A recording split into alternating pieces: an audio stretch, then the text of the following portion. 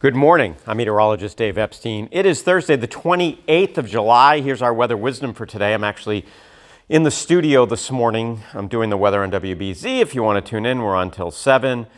And then just doing cut-ins till 9. Then I'll do the noon news. Then I'll go home. So it's a tiring kind of a day. Anyway, we have a beautiful morning. I stepped outside here at the studio. It's a little bit muggy. Certainly feeling different. I think there's going to be 2 rounds of showers today. So the first one's light, late morning, early afternoon, as the humidity continues to kind of roll in and increase. And then as we head for the afternoon, I think it's a blend of clouds and sun. And then we'll watch another round of showers for the late afternoon, but more likely after 6 o'clock during the evening hours. We'll see a few showers across the area.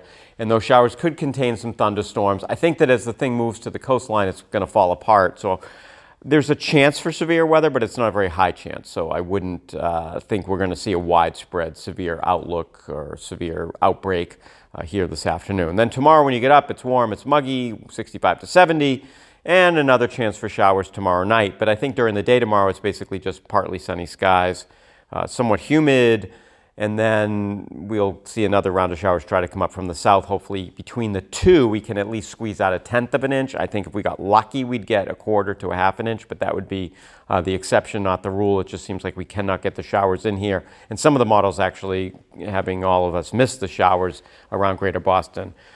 Unfortunately, that just means the drought's going to continue and get worse and worse. I'll get a drought report here around 8:30 this morning, so I'll take a look at that and we'll talk about it tomorrow.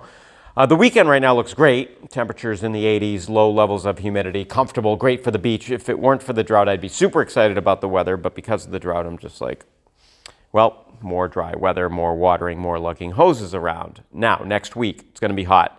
We're going to get near 90 Monday, Tuesday, Wednesday, and then we may be in the mid to upper 90s, even near 100 towards the end of next week, Thursday or Friday in that time frame. Some of the models are really continuing to indicate to me that we have that possibility of triple-digit weather once again. So a heat wave next week, 3 days in a row probably. We'll see how long it lasts. Is it a 3, 4, 5 day kind of heat wave? And that's about it. So chance for showers today, another chance tomorrow night, and then it's dry and turning hot thereafter. Have a great morning.